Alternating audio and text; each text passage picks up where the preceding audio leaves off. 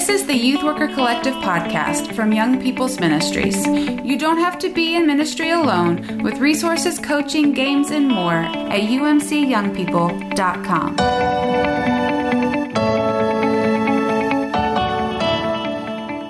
All right. Well, our Youth Worker Recharge is being live streamed. And Whoa. It's good to be hanging out with you again. We're live on Facebook.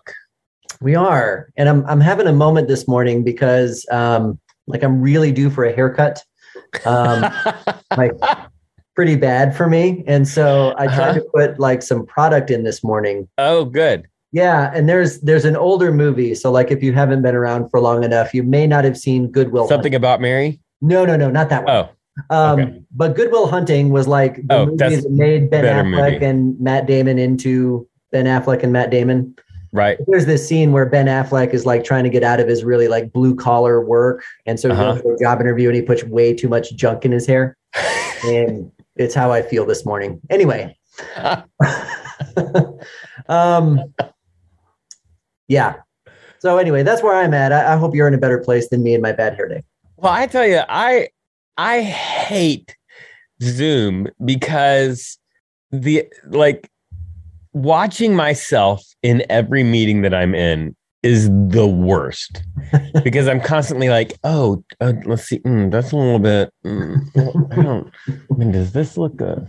Right. And it's the worst. For any youth workers out there that have not been to seminary and have not had to go through preaching courses, was that part of your thing too, right? Where you have to give a talk or give a sermon and then it's videoed and then you have to watch it back.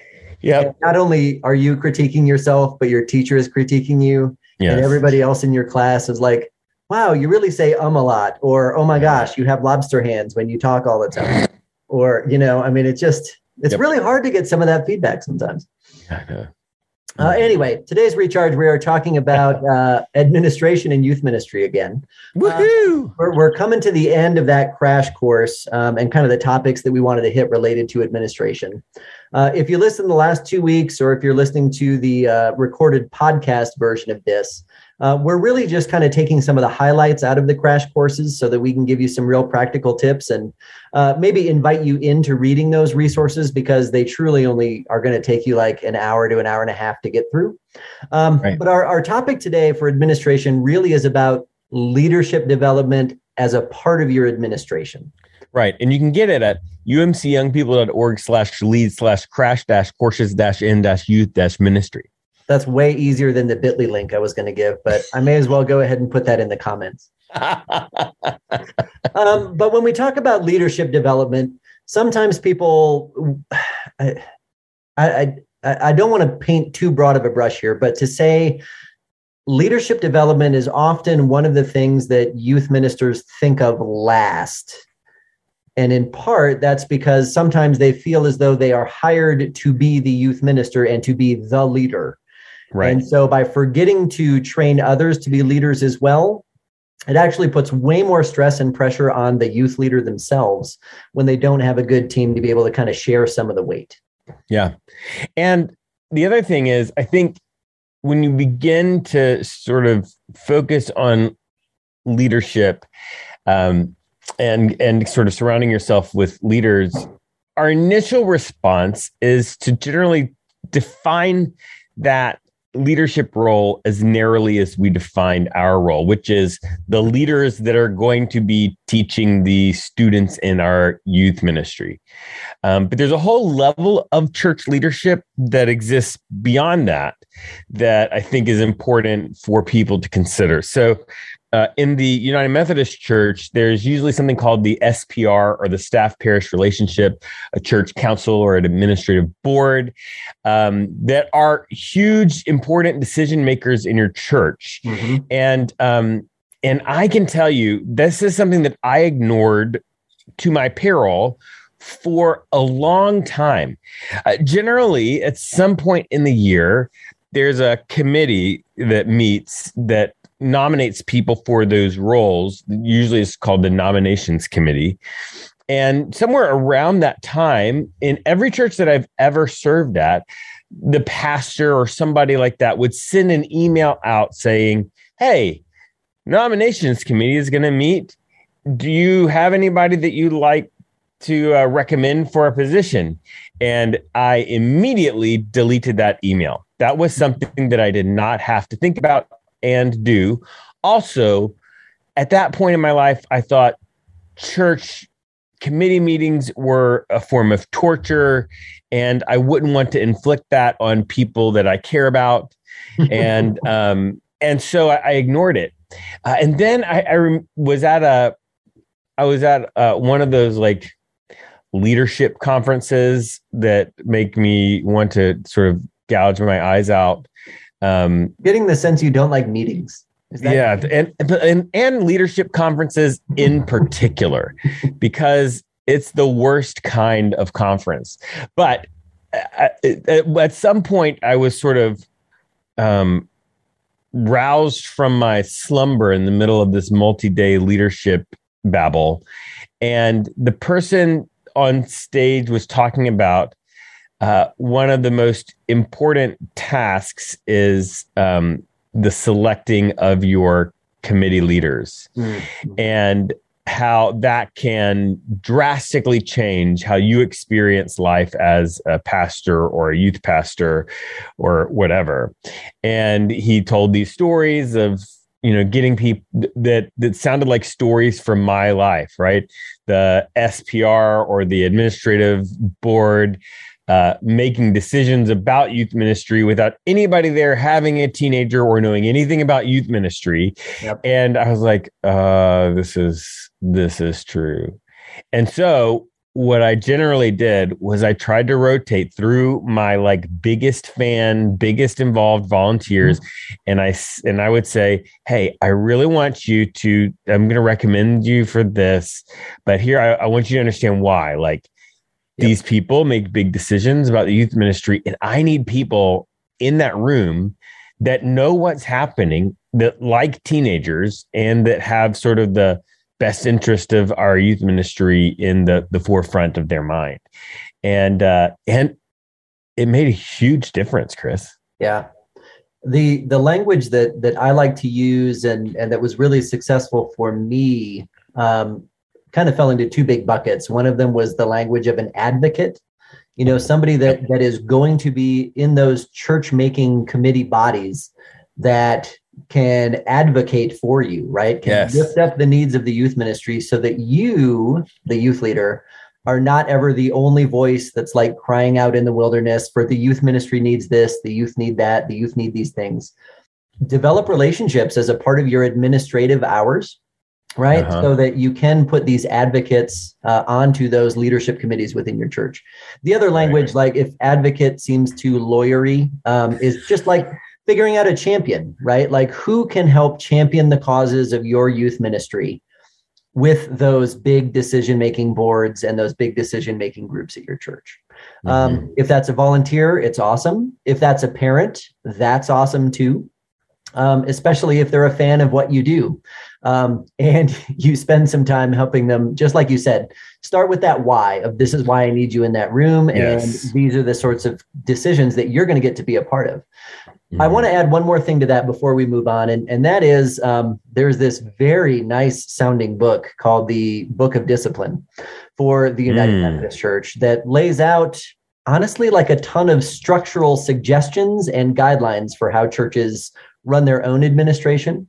And there's language in the Book of Discipline that also talks about the importance of youth and young adults being represented on those church committees, right? If it's an administrative council, it might not be staff parish, but if there's an ad council or a church council, or if your church has like the one board model working, there absolutely should be a spot for a youth and for a young adult. And part of your administrative duties then are to equip and prepare that youth and that young adult so they've got a meaningful spot at that table, right? They're not just token representation. So we have a young person on this group, but you're preparing that young person and you're preparing that group to be able to recognize that young person as like a full member of that committee or a full member of that body. Yeah. That kind of transitions us into like talking about youth leadership. I would imagine that much like me, in your church time, you have had some great youth leadership teams and then some of the ones that have been tough, but you've probably always had them. Yes, absolutely. I think that's one of the things that I had. I was at a church that had a huge ministry that was not the youth ministry, and I remember asking the pastor that was in charge of that ministry. I was like, "Why is this so big? Like, what is going on?" And she said, "Well, everybody in there is a leader." And I was like, I rolled my eyes internally because it was the pastor's wife. But I rolled my eyes internally, and she said, no. She's like, I ask everybody to lead something. And I'm constantly inviting people to do something. It's a lot of them are very small tasks, but she said that the higher number of people leading, the higher number of people will be there and will invite their friends and all of that. And I was like, oh, wow. Because I had like this one small youth leadership committee. And out of that, I was like, you know what? Let's develop more. Let's make each of these kids on the youth leadership group the head of their own committee. Sure. Right. Yeah. And guess what? It worked. We got a lot more kids involved because we started just making them leaders, and it turned out great. We had a huge season of growth as we moved into that, both numerically, but also in students just personally, right? Yeah. As they were being equipped to lead. There's a couple of resources that come from the Fuller Youth Institute, and they are titled "Growing Young and Growing With." And yes, there you go. Right here. And the language that they use in there, in a section where they're talking about throughout their research, things that they discovered really helped a church do well with young people. One of kind of the 6 specific keys was doing something called helping young people become load-bearing members, right? It almost like being willing to hand over the keys to some ministry leadership, because then it generates a whole lot more buy-in, right? And I think you and I have had similar experiences where if we know the reason that we're showing up is just so that we can be counted, it's not very exciting for us, right? If we know that there's a reason beyond I need one more butt in this seat, or I need one more person at this meeting. If I'm equipped or tasked with something, it sounds almost counterintuitive with young people, right? Because you don't want to like add to their busyness, but to be able to say, no, listen, like we see you and we respect you and we think you're going to bring some good ideas. And here's like some ways I think I could see you putting your spiritual gifts into practice. So would you help me lead this? And all of a sudden, you're exactly right. Being able to kind of spread that leadership stuff is awesome. One of the other pieces in the United Methodist Church anyway, that you can do, and depending on your denomination, there's probably similar structures out there. But leadership development does not stop at the local church. There really is this like connectional system that's out there if you're part of a denomination. In the United Methodist Church, like the language we would use is it goes from local churches to districts, to conferences, and then past conferences, it goes to jurisdictions and general agencies. And so there's many different levels where leadership development can happen. And so if you've got somebody who is a young person at your church that seems particularly passionate or wants to be able to connect in a larger way and put their faith into action at your local church and in some other places as well, there are conference level leadership development resources and conference councils on youth ministry. Often there's district youth ministries as well that you can plug young people in. And honestly, by doing that, it does make your local church youth ministry that much stronger because you've got a leader that's getting leadership experiences in a wide variety of ways. Right. Yeah. And I think it's important for us to recognize that, yes, the youth leadership is really important, but we also can't forget that we have to have adults there too. Exactly. And we don't have to talk a lot about them today because that's one of our crash courses. Actually, two of our crash courses. Volunteers are that important. They're that important. And so both recruiting new volunteers, there's a whole crash course on that, and then keeping and equipping, encouraging volunteers. There's one on that. So go to that crash courses link, and you can get a lot of information about that. And we've done a bunch of podcasts on that as well. So if you're more of a podcaster than an ebooker, you can just scroll back up in our podcast list and listen to several of those podcasts. Last little bit for today has to do with turning that mirror back on ourselves, which we already almost referenced a little bit with the Zoom stuff that we don't often like doing. Right. And there's a reason that we don't like doing that, because we might see something that we're like, oh, dang, I do that, and I wish I didn't. But of course, for youth leaders and for youth ministers, there is a ton of professional development stuff that's out there. It is worth trying to find some time in your administrative hours as part of your youth ministry position to do some professional development. So look at some theological education, look at some courses that will help you be more effective as a mentor, as a coach, as a youth leader, and plug into those. And hopefully your church is supportive of you being able to spend some of your staff time doing professional development. Something that's a whole lot less formal than that is looking for people that you trust within your ministry and honoring them by asking them for feedback, right? And it sounds, again, a little bit counterintuitive, but if you've got a volunteer that you really trust, right, that you know that they're plugged in, you know that they understand who you are and what you're trying to do, invite them out for some coffee or some lunch, or send them an email and say, hey, I'm trying to do some personal reflection and some personal growth, and I would love to hear 3 things that you think I do really well and 3 things that you think I could work on a little bit to help our youth ministry be stronger. Would you be willing to give me some of that feedback, because I really trust you? And really that deepens the relationship with that person that you're inviting in. It also does require a little bit of vulnerability, like on your part, right? You have to be able to be open to receiving feedback, and not just the good feedback, which I will confess sometimes is a little tough for me. I suppose as the years have gone on, my skin has gotten a little bit thicker, and I've realized that not everything is personal. And honestly, that was a tendency for me as a younger youth minister. And if you're in that same boat, I would just encourage you to be able to be open to feedback, because in general, the people at your church want you to succeed, and they want the families and the youth in your church to have meaningful experiences. So, and I encourage you to do exactly what Chris said in the way he said it, because one of the mistakes that I made at one point was doing an anonymous feedback how'd that email go? survey. It was soul crushing because people for whatever reason can just be really mean when they don't have to watch it hurt you. Yep. Right. I mean, we've done cyberbullying talks too. That dynamic is, even when it's not intentionally bullying, it's like, honesty without compassion is really just cruel. Right. And to be honest, I don't really care to receive critical feedback from somebody who does not want to help me. Right. If they're willing to sit down with me over coffee and have a conversation, that's great. Let's have a conversation. If they're just going to want to take pot shots from the sidelines and say things in really hurtful ways, not interested, not helpful to me, not helpful to the ministry, not helpful to them.